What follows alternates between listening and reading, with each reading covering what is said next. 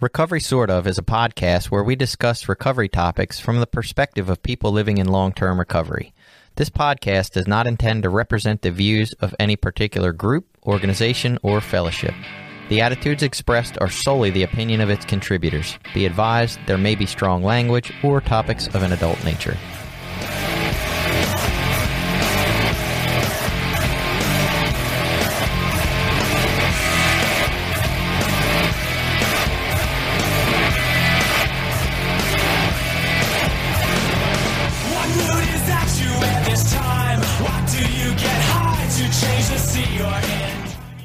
Welcome back. It's Recovery Sort Of. I'm Jason, a guy who has never had the pleasure of using a safe use site.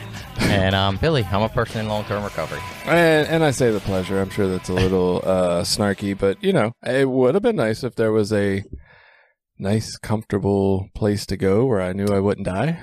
Yeah, and for me, I never was homeless during my active addiction, so it was never a problem. I always had a safe place to use, or, you know, as safe as you can use anywhere. Right. Yeah, see, I stayed in like a boarding house for a very short time, and they wanted half my stuff. So I was like, nope, homeless it is. I'm not giving half my stuff away. That's crazy. So yeah, we're going to talk about New York City and their supervised drug injection sites, or safe consumption sites, or overdose prevention sites, or whatever in the world you would like to call them at this point. They seem to go by a variety of names, but we do have some, I guess we call it housekeeping items to go over first. We've gotten some really, really nice messages from people lately, and just wanted to acknowledge some of that.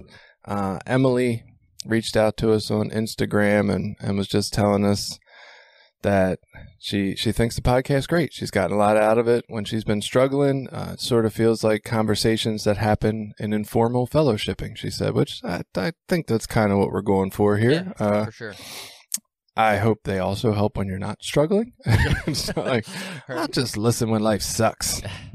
Listen when life is good too. Maybe we'll keep that going. But no, it was really kind. And anytime we get feedback like that, it just, I don't know. I don't think I would stop if nobody gave us feedback, because I enjoy it and I feel like there's personal growth in this, but it's still reaffirming. Yeah, it's definitely encouraging, especially since we don't seek, whatever you call it, praise or approval or surveys or any of that stuff. So people are actually going out of their way to send us that feedback. It's kind of nice. Yeah, maybe I should start fishing for a little more feedback there. It kind of does feel good.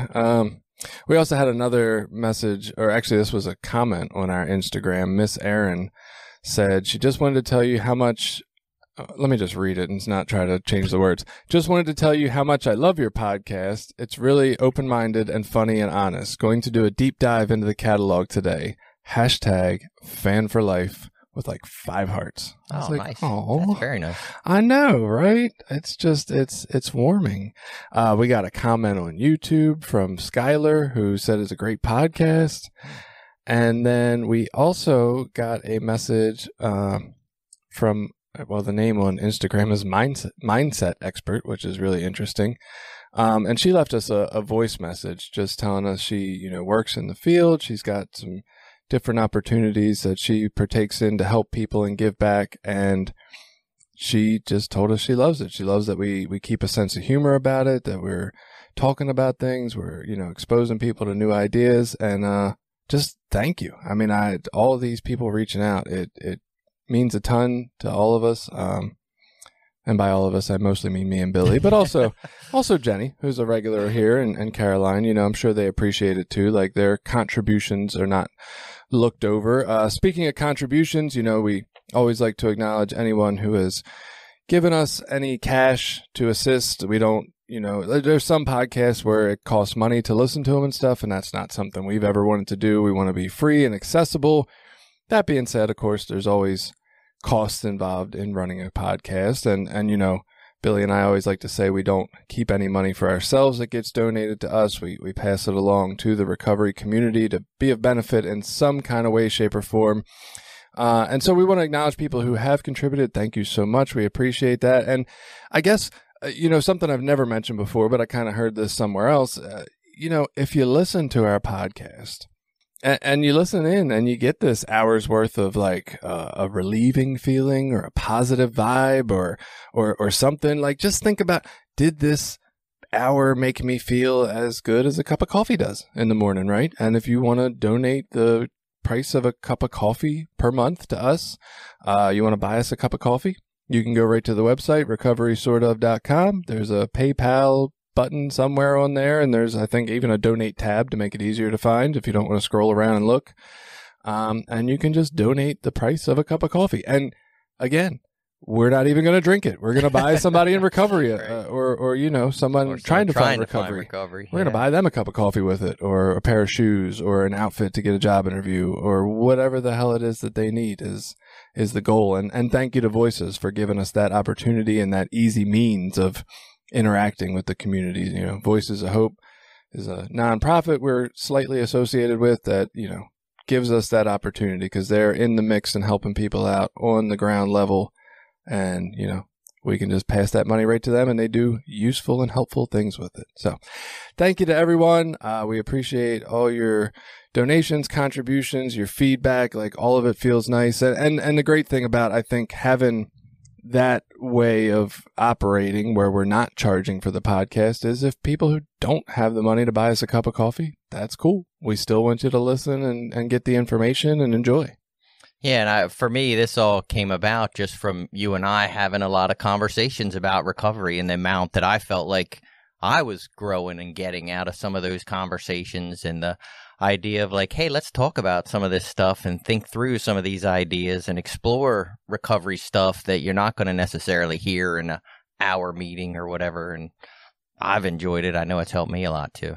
Yeah, and same for me. I mean, I thought this podcast was a great idea because when I heard myself talking aloud to you, I was like, that's brilliant. It should be on a podcast. No, I'm just kidding. We are really smart. All right. So we wanted to get into safe consumption sites. That just sounds, every time I hear consumption, I think of like a 1989 Hallmark movie where somebody coughs blood into a handkerchief. They got the consumption. Yeah, and one of the things I believe the name keeps changing because it's still, definitely in the United States, it's a newer idea, at least newer being put into practice. And it is sort of developing and changing kind of on the fly, you know. Obviously, if you call it a safe injection site, that makes it sound like it's just for people that are shooting drugs, right. You know, and it's not necessarily what they are. Which was fascinating when we found that out. Yeah. You don't have to do heroin or anything by needle to go there. Yeah. I guess could you go snort heroin there? I don't know. I guess, right? Yeah. I mean, that's what it's there for. You can smoke crack there. You Well, can they get don't your say drugs that. tested there. Can you? Yeah. So that's one of the other things you can Man, do. now I'm really jealous. I Yeah. could have knew if I got burnt or not before I shot the coffee Well, creamer. I don't know that they test the purity. I think they just test for fentanyl. So Oh, well, they should like really test it they and need tell an me if analysis. it's real. Is this legit? If you want to use it, how long are you going to wait for your analysis to come back? I'm hoping it's immediate. Right. Rapid result Yeah, I test. need a rapid test of Right. my purity. Of course, then I'd be pissed. I'd be like, I bet some of the heroin got sucked up in order for you to test Right. it. That was How the part much of I that needed. did you have to use Right. for the test? How much are you cutting off the top of my pill there? Are you really using all that to Right. test? Yeah. I don't know. So that's fascinating. So I think in general, like where do you start with this conversation? Just the idea that who would have thought we'd have this? Like, it's still federally illegal. Apparently there's some crack house law, which isn't called that specifically, but that's how it's referred to, that like you can't create an establishment with the purpose of allowing people to do illegal drugs there. Yeah. So safe injection sites or safe use sites have existed in other countries. I think there's like 20 other countries that actively have them. I know Canada, there's a couple in Canada. So it's not, like I say, it's not a new concept or something that other countries haven't been using. There is some data on their success and how well they've worked, and a little bit of controversy over who they really help and what they really do. But one of the things we know for sure, at least it seems like, is that they definitely save lives.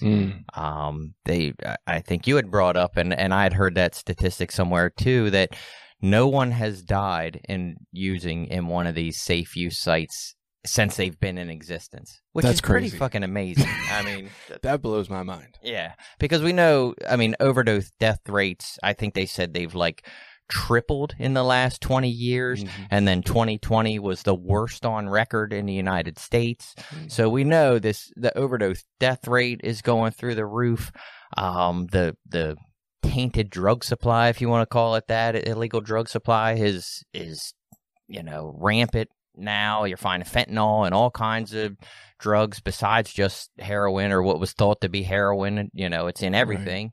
And people are overdosing at alarming rates. And to say that, we're allowing people to go into these sites and use freely and that no one has died is, I guess, I'll use the word amazing. I don't know if amazing is the right word, but it definitely means it's at least serving that purpose. We're keeping people alive.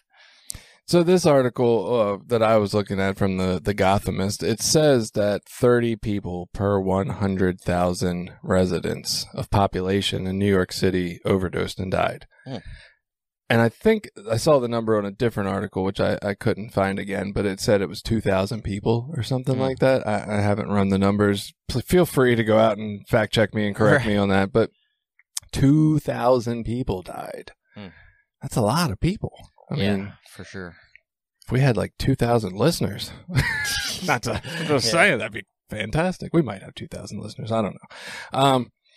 But that's an incredible number. And the fact that no one, like that blew my mind when I read that. No one, not one single motherfucker has died in a safe use site. And I was like, really? I mean, people are only there getting high. Like nobody? Not one? Not once did they fuck it up? Like, that's, incredible, amazing. Like, I don't know what words you want to put on that. Fantastic. Like, and to me that says, well, if everybody just used it as a safe use site, nobody would die anymore. Yeah, and part of the problem, I guess, or one of the issues we run into is there's a certain type of person, I don't know how to say this nicely, there's a certain type of person or a certain mentality that believes that we shouldn't be saving people from the consequences of their behaviors. But when those behaviors are death, it seems like we should, and I don't know how you weigh that out. I don't want to say there's a specific line, but it seems like you fall on one side of the line or the other. And it's like, well, you do anything you can to save someone's life. That's always the thing you want to do. It doesn't matter if they did it to themselves or not. I mean, even if someone's trying to commit suicide, you don't just go, oh, well, they wanted to die, so you let them die. Like you help them. You try to get to a place where they're not dying. And unfortunately, like that, for me, and at least there is something to be said for the risk of death was something I thought about when I was using. It was something that was on my mind. Like I could really die doing this shit. I think at that point in my life, I didn't really care, which was different, but that risk of death was definitely there. I don't know. I still thought I was immune. Yeah. Kind of like how I feel about COVID now. Like, it can't touch me. I'm good. Yeah. It's interesting. In general, I mean, I do disagree on principle that just consequences make people adjust, but I get it. I get that there are consequences that can help us learn. Life is an experiment. We really don't know what the fuck we're doing. And so you have some consequences and you're like, oh, that doesn't feel good. I'll do something different next time. Not a terrible theory at its base, right? And not to stop you there, but for me, that's part of my story a lot of times when I share it. Like I'll say, I love using drugs. I love the feel that heroin gave me. I stopped using because of the consequences. Yeah, I hear you say that on here. I'm always questioning that to some extent. I'm curious. Only for myself. I'm like, I don't know. Is that really a thing? Was that on the drug court episode? He said that too. I think so. I say it when I share in part of my personal story. I mean, I guess for me, the question is why, right? I'm not doubting that you love getting high, but like, what is it about me that loved getting high? What was it that wasn't there that felt like the whatever the high gave me, or the release or the relief or the calmness? What was that providing, and why can't I find a different way to give it to myself, right? Like it's not really the questioning that was it a useful tool for me? It's just, I don't know necessarily that means that I'm this guy that just loves getting high. I think this means that, oh, there was some stuff going on, and what's the message about that stuff that was going on, and how can I address that in maybe some ways that have different consequences. Yeah, and I guess I just like the exploring alternate realities kind of thing. Like just being in completely different mental states. Like my goal was never like, I'm just going to use a little bit. Like I always wanted to get fucking obliterated to like, to get to some different mental plane or whatever. And I don't know.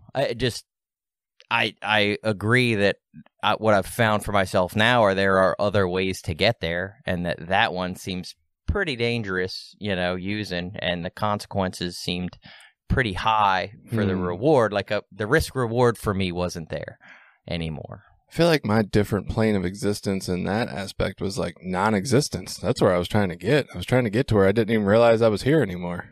Kind of. I was like a blackout drunk, and I wanted to use till I was nodding. I wanted to use till I was nodding to the point where I wasn't even aware I was high anymore, which is kind of pointless. Like you missed the whole supposed high. That's why I guess I questioned this "did I love getting high" thing, because I didn't want to stop there. It wasn't like, oh, I got a nice buzz now, stop here. Like, no, I'm gonna keep going until there's nothing. Yeah, I don't know if I did or not. I don't. All right, bring us back. So yeah, the idea of consequences isn't necessarily terrible, and while I don't really particularly agree that we can just have enough consequences to change people completely, I get the general theory that people of that belief system come from, right? Like, hey, if you end up homeless, you will not like the conditions and you will change your life around, get a job. And okay, I don't believe it, but I understand that. But yeah, there's the line of like, at some point, when death is the actual consequence, nobody's learning or growing from that. Yeah. Like it becomes an invalid point then. Like, okay, you want to let the guy be homeless because he doesn't want to work? Fine. Let him be homeless and hopefully he doesn't die of starvation or freezing to death and gets his life together. But to let the only alternative to a safe use site or keeping people alive is, well, fuck them, let them die, basically. Right. And that just doesn't make sense. And to me, that the idea of just fuck them, let them die is contrary to a big narrative in this country, which is the rise from the ashes, overcome the adversity, become, triumphant over your demons. Like that's a major narrative that gets played out throughout our society. And people love to hear those stories. You know what I mean? They love to hear the guy that was homeless in the streets, doing drugs and committing crime that has now changed his life and is running, a recovery center or doing whatever. Like people love that story. And I don't think they connect the two things. Like, well, if you don't keep people alive long enough to hopefully have that experience, you're cutting a lot of those stories out before people ever get the chance. Yeah. Yeah. It's not like the guy who got it together or managed to find the help he needed or the support he needed was any fundamentally different than the guy who died. It just, he got the opportunity somehow. And maybe that's what we'll find, down the road from some of these people at the safe consumption sites is that, they have a story of success later and they're like, oh, thank God that place kept me alive long enough to get to this place. Right. And sometimes, like for me, so I never had like an active overdose where I ended up in hospital or needing resuscitated or anything like that. Fucking completely dumb luck. You know what I mean? It wasn't ever anything that I did to prevent that. When I got heroin and did heroin, I never tested it for purity or knew how much. It was like, well, this is about how much I did the last time, so this is how much I'm going to do this time, and how do I feel? And, it just really, and of course they say fentanyl kind of changed that whole game, for overdoses. Fentanyl has been a huge contributor to the overdose deaths, and maybe that's what's propelled the need for stuff like this. Yeah, I'm with you. I didn't. There was no safe using in my variety of using. It was like, hey, one pill did this. I wonder what 2 does. Right. Let's try 4. And what kept me alive probably more than anything was I was broke and didn't get a lot of money and got stuff that was really stomped on in the middle of the city. Like, that's probably what kept me alive. I couldn't get the good shit and didn't have enough money to get enough of it. And dumb luck, like you said. And it's not like experienced users don't overdose. It's like it's just so dangerous nowadays. I mean, I don't know. It's a terrible, terrible consequence. I mean, and when I was using there was a few people that overdosed in the time, during my active use, but it wasn't like it is today. Yeah. A friend who we were using with went out. I don't know. At this point, I really, looking back, don't know how serious it was, whatever. We ended up calling emergency services, and they did whatever they do, and she was fine. And then, going to use one time on the street behind a house, we ran into somebody else, because apparently that was a popular using spot behind that house, who was, blue looking, but I believe she was alive after that emergency services encounter too. So, heard about people and all that, but it wasn't I didn't have a huge network when I was out there. It was like by myself, and, it's just sad to hear people later on that have passed, but I don't know. I've never had the answers. I think one of the things that stood out to me, and one of the reasons I wanted to bring this topic in, and I think, Billy kind of came up with the topic, but it's been on my mind a little bit, is like right after this opened, I was on Instagram, I'm scrolling through, and somebody from the recovery community, and I'm not, going to put anybody on blast or anything, but they had posted, there's been 5 overdoses already at the new safe consumption site. We need to get rid of this shit. We need to not allow this crap in our neighborhoods. And looking through the comments, like there was a ton of comments, like people are passionate about this. And there was a few that, kind of go along with things that I think about it. But there was mostly in this 100 and some comments, people agreeing. People from our recovery community, like, this is bad for us. This is terrible. We shouldn't have this. And I was like, wow, I had no idea that the recovery community was so against this, right? Like, I don't know why it's a huge shock thinking about the way we've kind of rebelled against Suboxone and methadone and all those, medicated assisted treatments. But like, it was shocking to me. I was like, God, everybody's like down in this place and talking about how it's awful for our community and people won't find recovery and you're just enabling people to get high and, can't believe there's already been 5 overdoses. And that was one of the funny things about it is that's the headline from the particular news establishment that they get their information from. But the fact is, like you and I had talked about at that time when I told you about it, that's 5 people that didn't die that would have if they weren't there, possibly. Right. And it's the same idea as like, syringe exchange. It's like giving people clean needles doesn't make them go out and shoot heroin. It's not like if we start handing clean needles out on Route 40 that people that never used heroin are going to go, oh, yeah, this seems like the right idea at the time. And it's the same with a safe injection site. These people are not...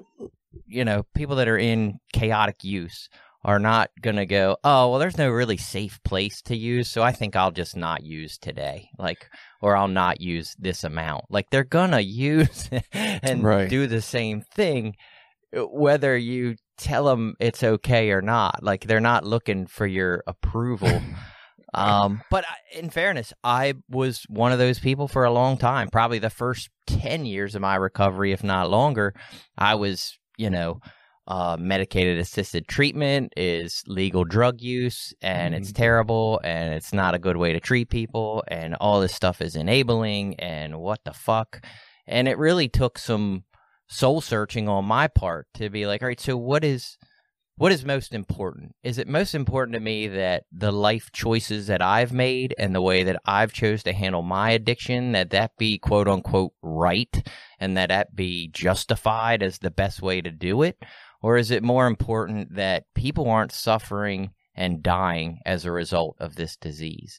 Right. And, we can argue about qualities of life and some of that stuff. I get it.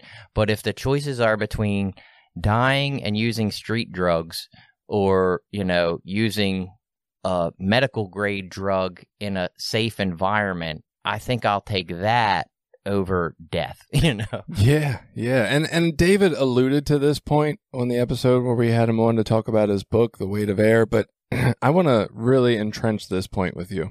So listen up, dear listener.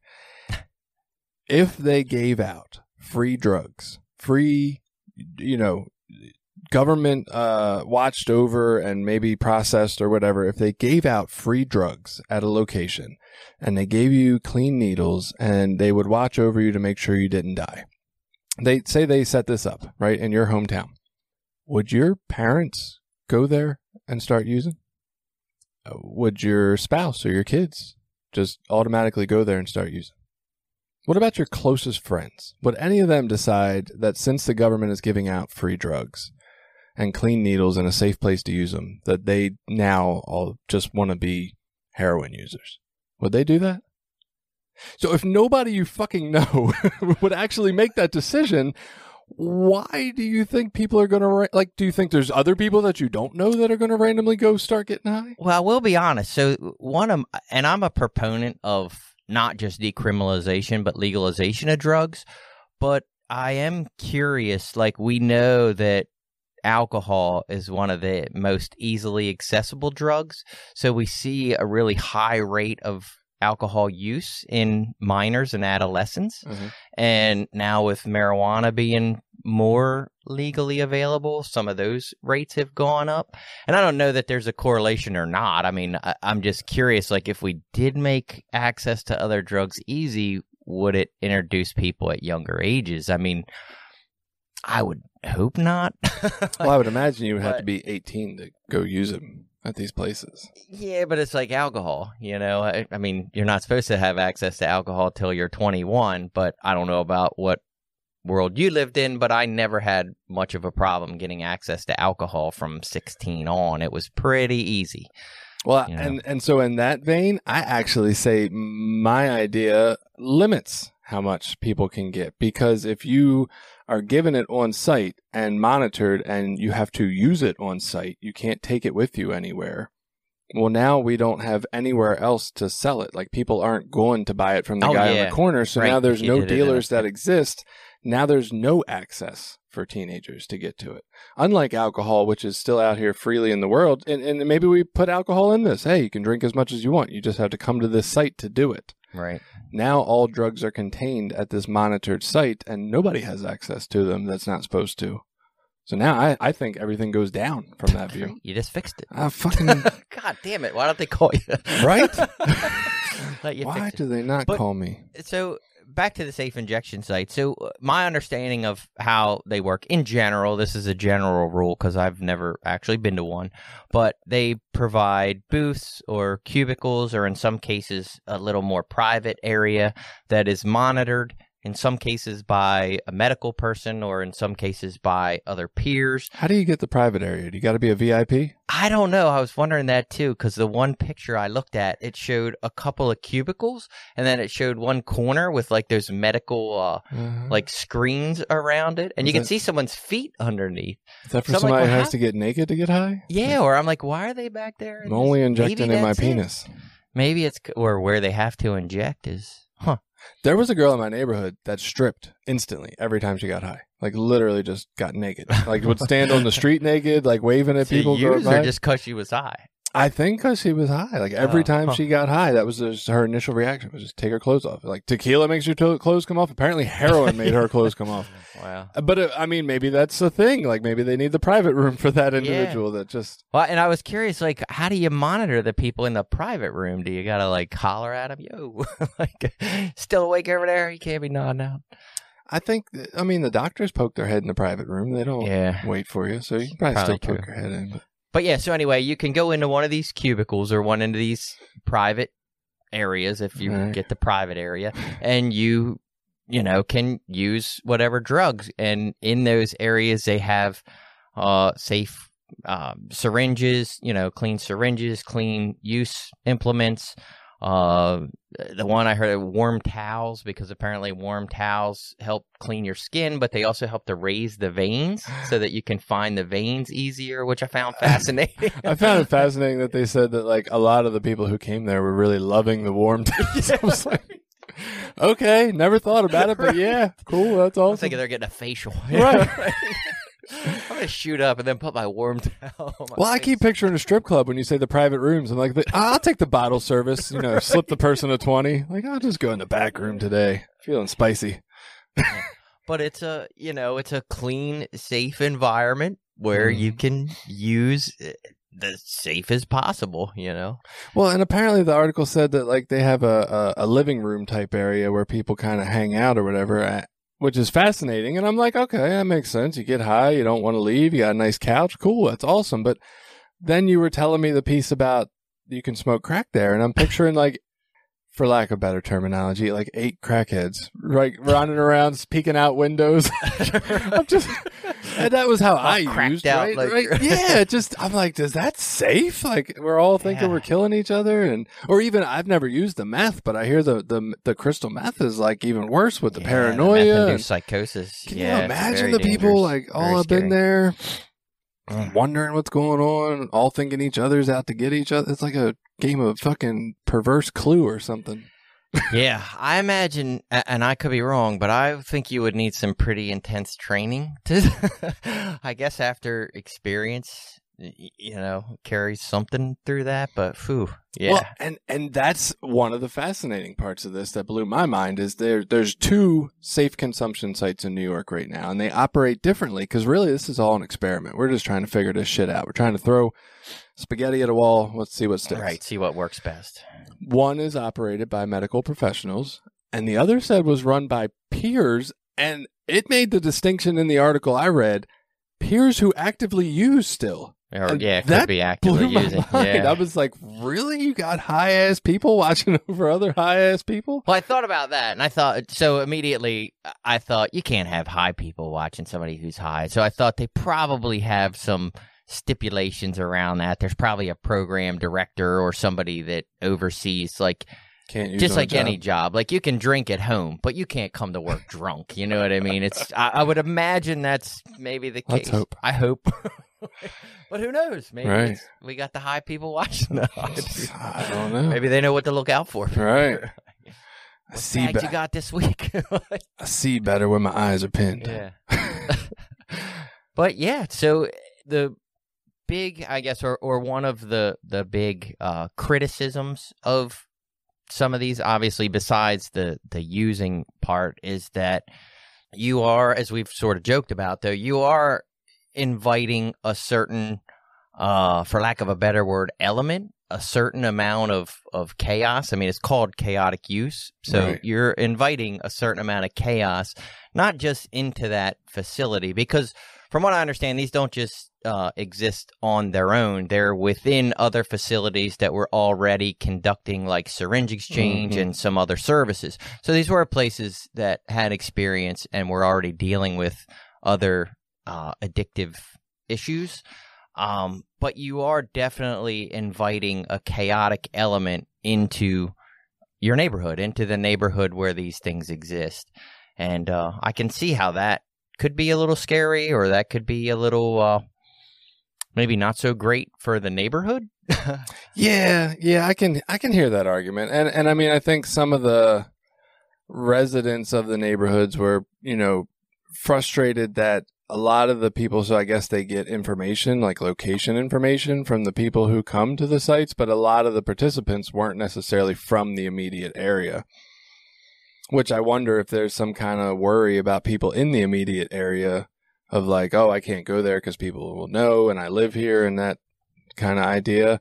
I don't, and again, this is me talking out the side of my mouth because I don't know what the fuck I'm talking about, but I don't picture that these are being put into areas where this isn't already a problem. Like, I get the feeling that, you know, generally, if you go into a city, the recovery houses, the needle exchange, or you know, supply of safe use tools, they're in areas where they're needed. Like, they're not just some randomly far off place where people don't have access to go get them. They're right there where people are on ground zero. So I get the feeling that this problem was already in their neighborhood. And, you know, some of the things I read, it's not just about keeping people alive, even though that is the main point. There's also like, we're keeping all this trash that should not be on the streets, whether that's drug paraphernalia, baggies, used tools that are dangerous for people to accidentally step on. Like, all this is being contained in this one spot too. So I'm like, well, they're kind of cleaning up your neighborhood. Like, I get it, you're bitching about it, but... And that's definitely the hope, you know, because, as you said, these, at least the two that exist now, were not in like neighborhoods that didn't already have a lot of problems with chaotic use and people actively using in the streets and things like that. And in our area, it's up towards, Kensington in Philadelphia is another area where it's pretty much an open drug use market already. You know what I mean? If you go up there and walk around, and from what I understand, that's how these neighborhoods were already before these sites existed. So the hope is that you'll bring some of that element off of the streets and more indoors into an enclosed area. In other countries, at least, they haven't seen an increase in crime rates in those areas, but they haven't seen a significant decrease either. Right. So there's not a lot of evidence that it will decrease crime. But like you said, if it keeps people who are actively using, indoors, if I have kids in that neighborhood, do I want them seeing people shooting up and nodding out in alleyways? I mean, is that something? And then how much can we do to clean up these neighborhoods by giving people a place to safely dispose? And some of that are ideas within these facilities that you can perpetuate. I know we tend to think, not me, but society tends to look at addicts as these degenerate, no good, horrible people. But when I was using, I still had ethics and morals, and a lot of what I did, went against those morals and stuff. But within clinics, if you can explain to people, hey, look, we want to be safe and we want to keep kids safe, and most people, whether they're using drugs or not, still feel like that's a really good idea. Most people aren't out trying to harm people.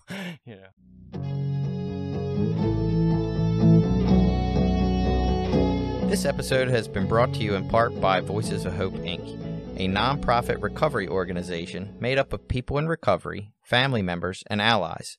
Together, members strive to protect the dignity of those that use drugs and those in recovery by advocating for treatment, harm reduction and support resources, and mentoring. Please visit us at www.voicesofhopemaryland.org and consider donating to our cause.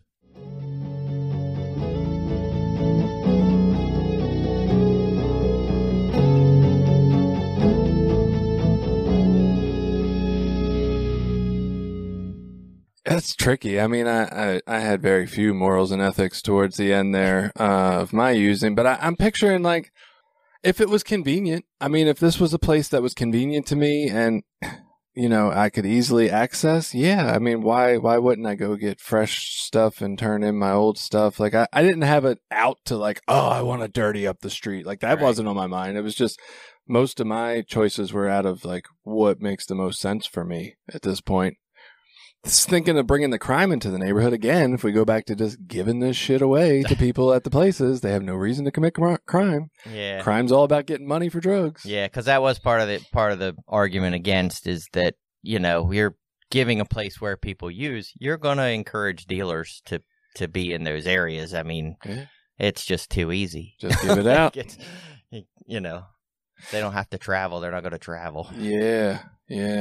I'm looking at this. It says over the first 2 weeks, 43 overdoses were reversed. That's 43 people that we don't know if they would have definitely died.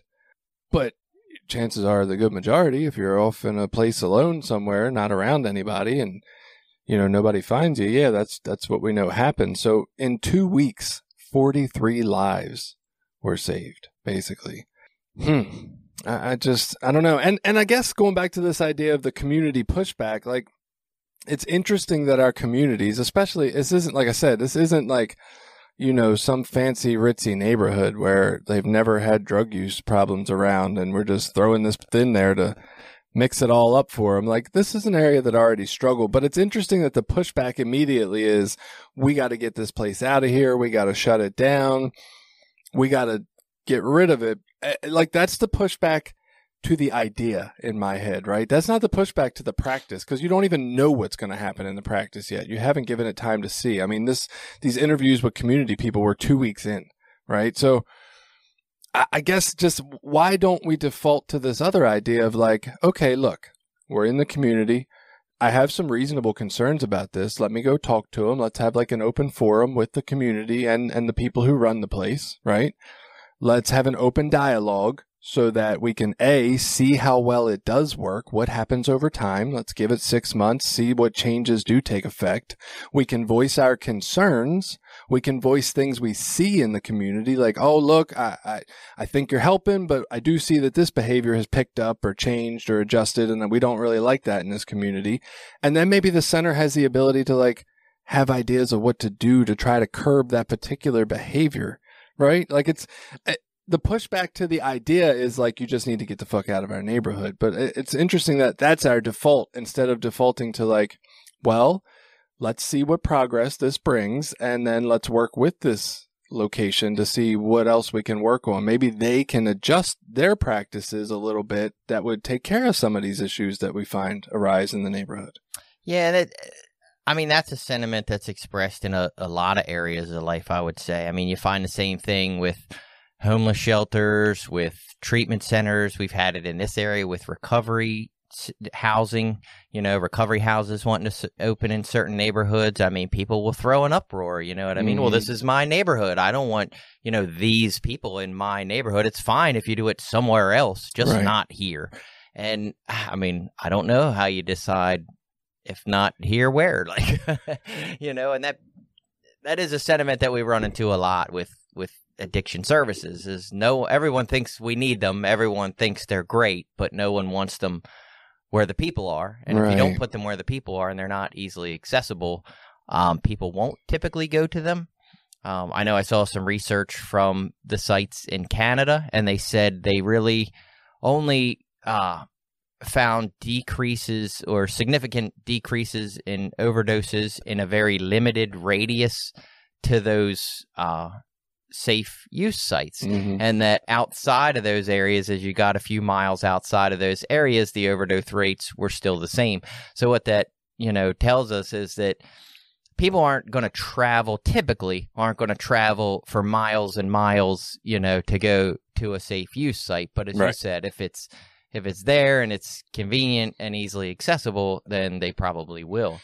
So does that mean we need dozens of them all over the city? I don't know.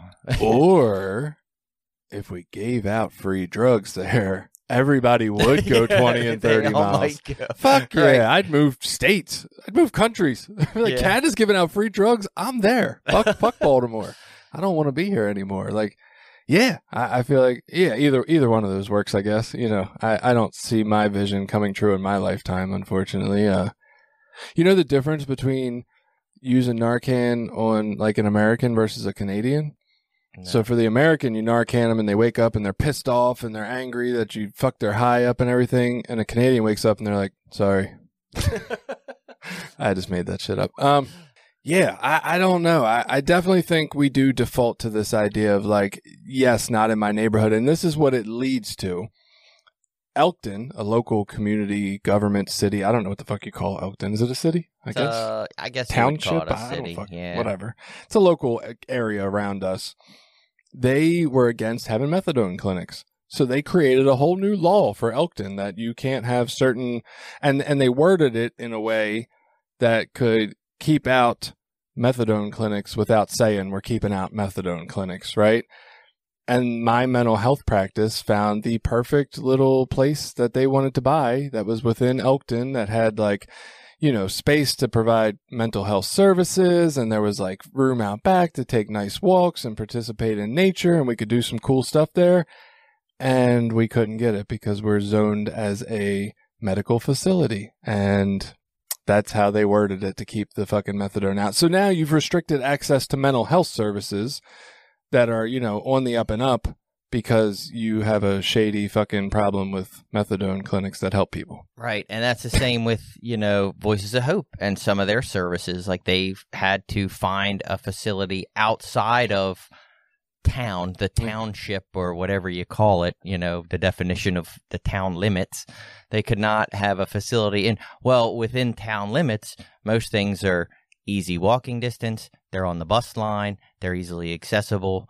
It's where the most resources are. And yet you're going to take a resource and push them to the outer limits, so that now it makes them harder and less accessible. And, Good job, Elk. Yeah, it like creates played barriers. yourself. Like those ideas create barriers, and you know, that's as of right now, that's one of the biggest impediments. And like we're in a rural area. This isn't a city where it's easy to get around. And I mean, granted, like in this case, you know, Voices isn't too far from town. It's within walking distance on a decent day. When it's cold, it's a little bit of a hike. But to get a little further out to some of the recovery housing or where, you know, the women's house, you know, is a few miles out. You know, do we really want people walking miles to get access to services, you know, up major roadways? You know, it's, you know, you just create these barriers by having these weird laws. Or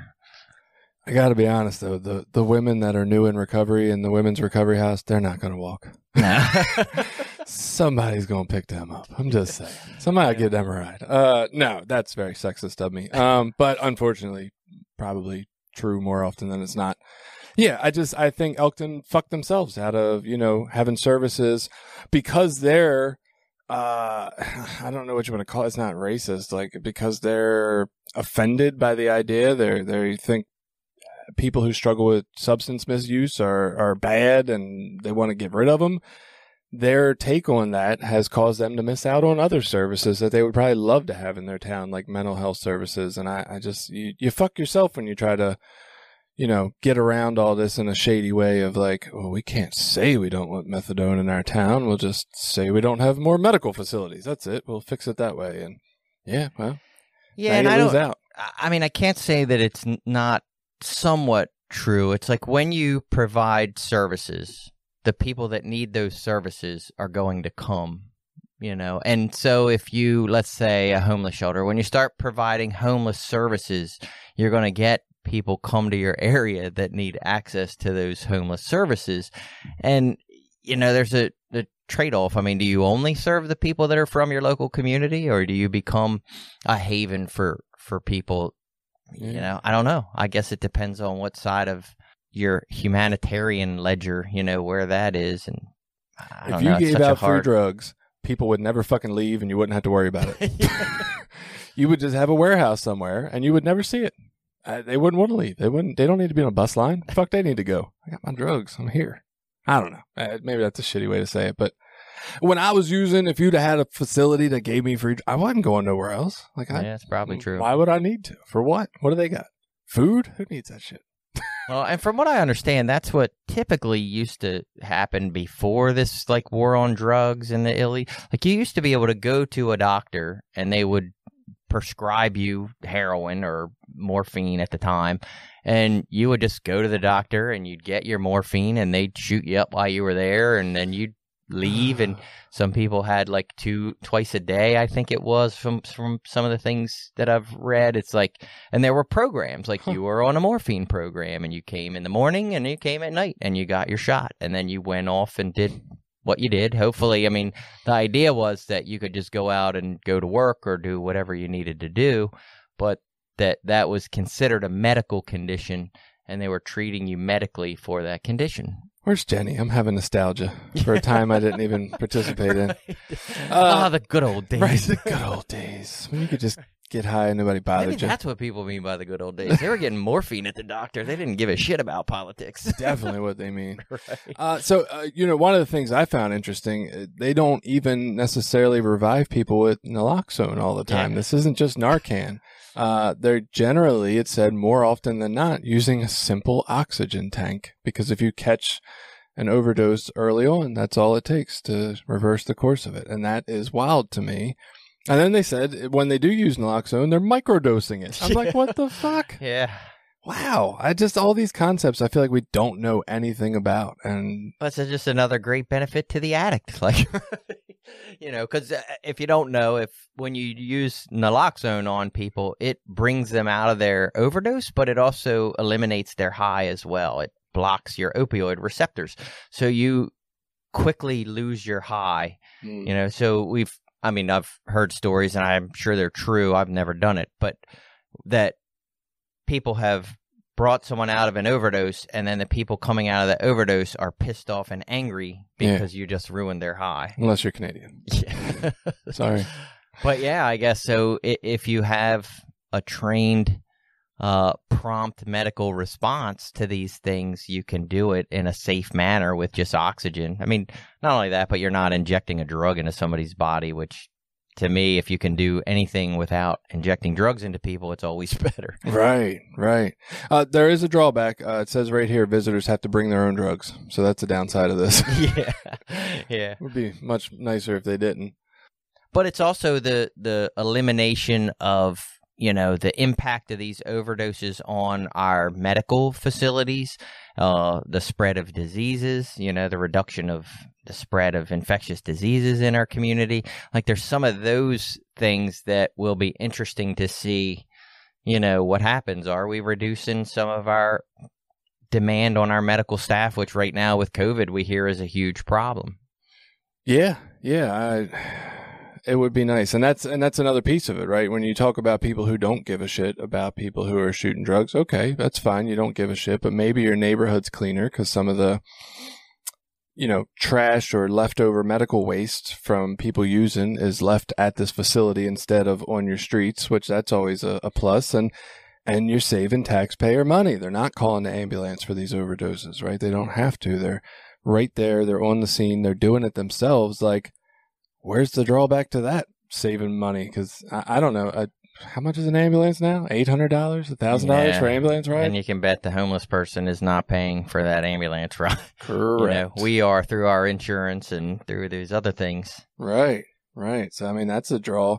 It said the Biden administration, again, because this is still federally illegal, the Biden administration hasn't really given any idea of where they're going to stand on it. Like literally the federal government could step in and shut this down whenever they want. They haven't, but they also haven't really been like, hey, let's try it out. Let's see what happens. We're on board. We're not going to come shut it down. So they haven't really taken a stance at all. And maybe that's something we could, if we believe that this might be a good idea, press whoever, whether it's Biden or the next administration, like, let's have a stance on this. Let's be okay with it. Let's try. Yeah, we would need a change in legislation to make it, quote unquote legal.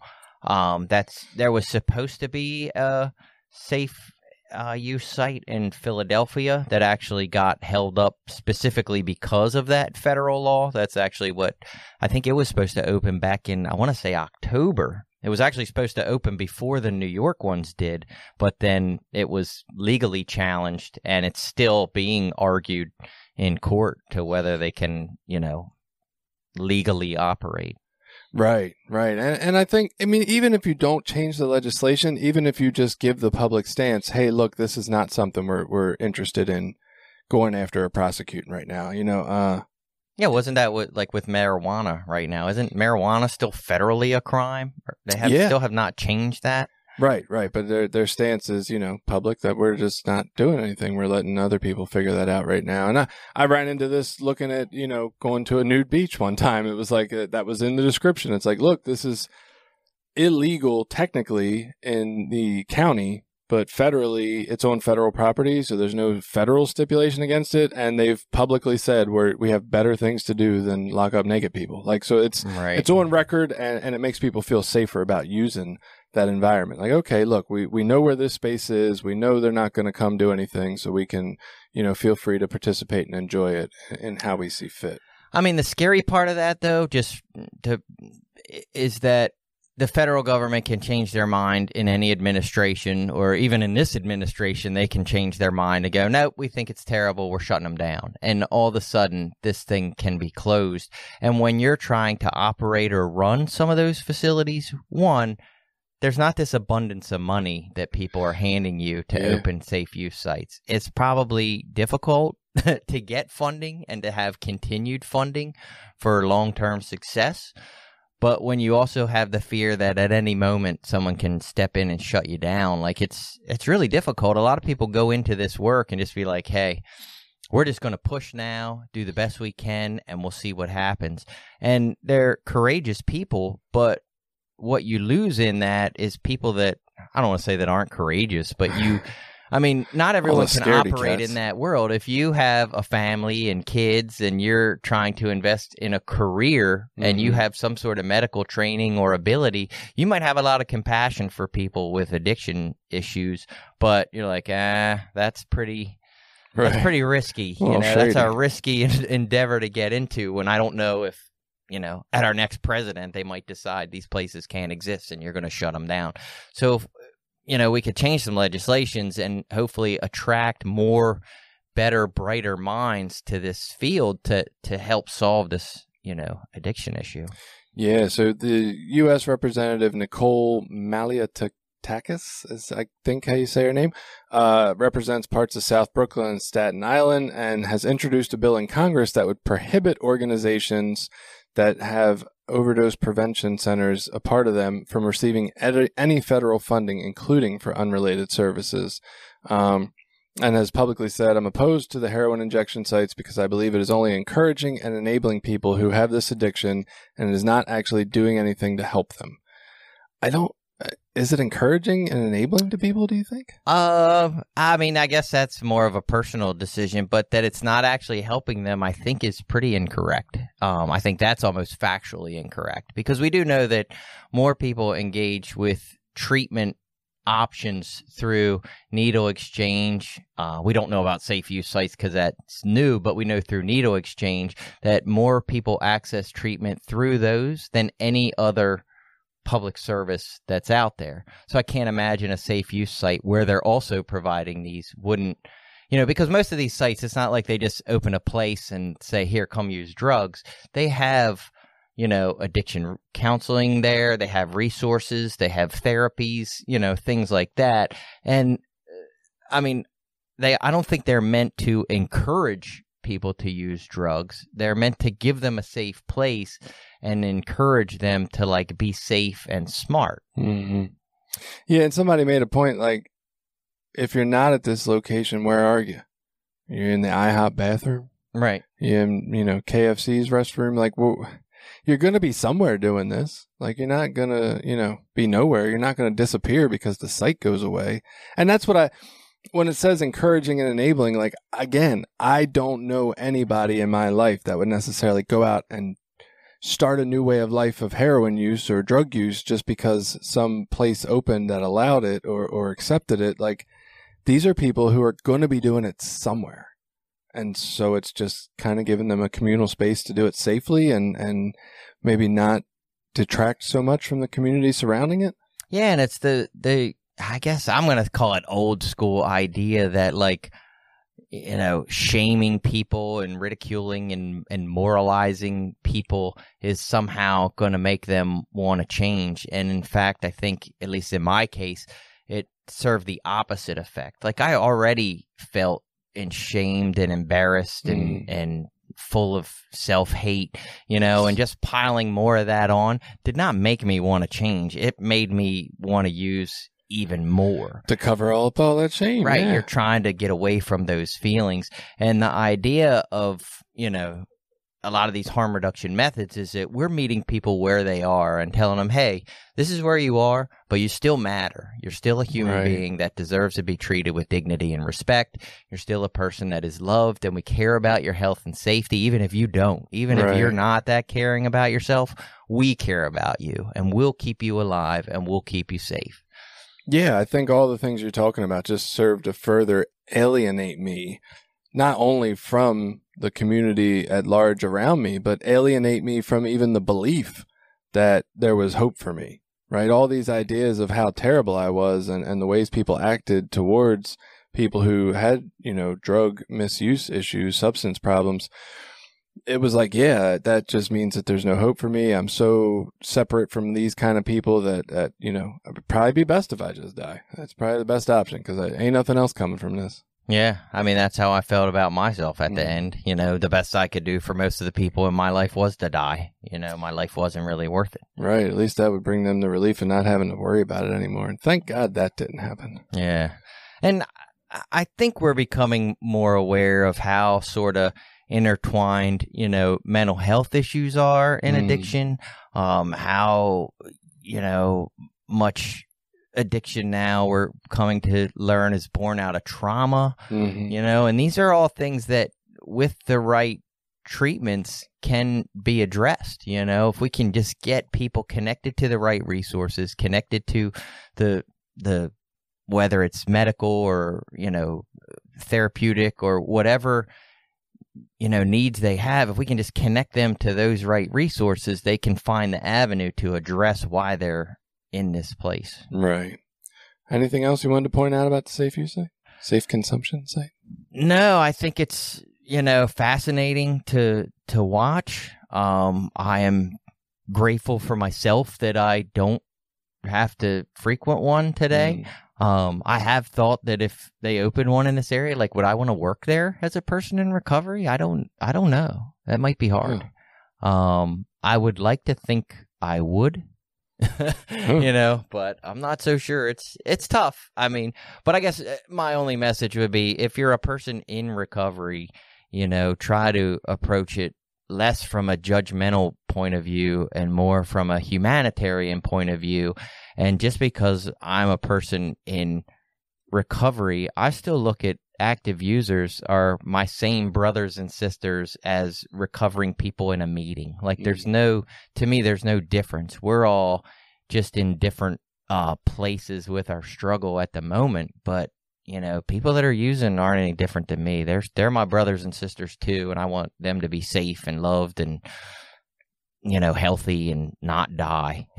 Yeah, all those things. And I would say, for me, if you listen to this and you have a beef with, Safe Use sites, like, let us know. I'm curious. What is your beef? What is your issue? What do you think might happen, right? Because I want to hear the arguments. I want to explore it more. I want to see if maybe there is something I haven't thought of that makes these less beneficial than more beneficial. But let us know about that. And I don't know, man. I just, it's hard for me to see the drawback, I guess, for me right now. I think they're useful. I don't think they're making people turn to a life of drugs that wouldn't already be there anyway. I think we're just helping people stay alive. Yeah. And I guess I think, even if it's enabling, like, aren't the benefits worth the enabling? Like, I mean, to me, it seems like they are, but I don't know. Free drugs for all. All right. Go out. Have a safe week.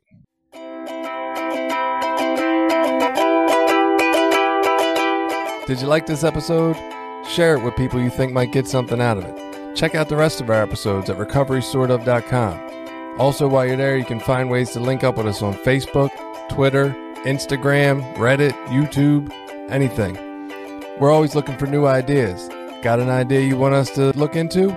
Reach out to us.